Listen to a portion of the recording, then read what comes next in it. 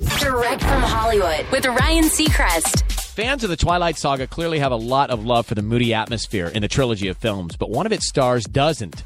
Anna Kendrick, who played Jessica Stanley in the franchise, she came clean about how awful the weather was while shooting the first film and how it made the experience pretty rough. She tells Vanity Fair, "We filmed in Portland, Oregon. I just remember it being so cold and miserable. I just remember my Converse being completely soaked." She says it was also a kind of bonding because going through something like that together brings you closer.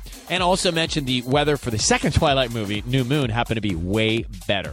As you might imagine, the entire cast became good friends. That's Direct from Hollywood.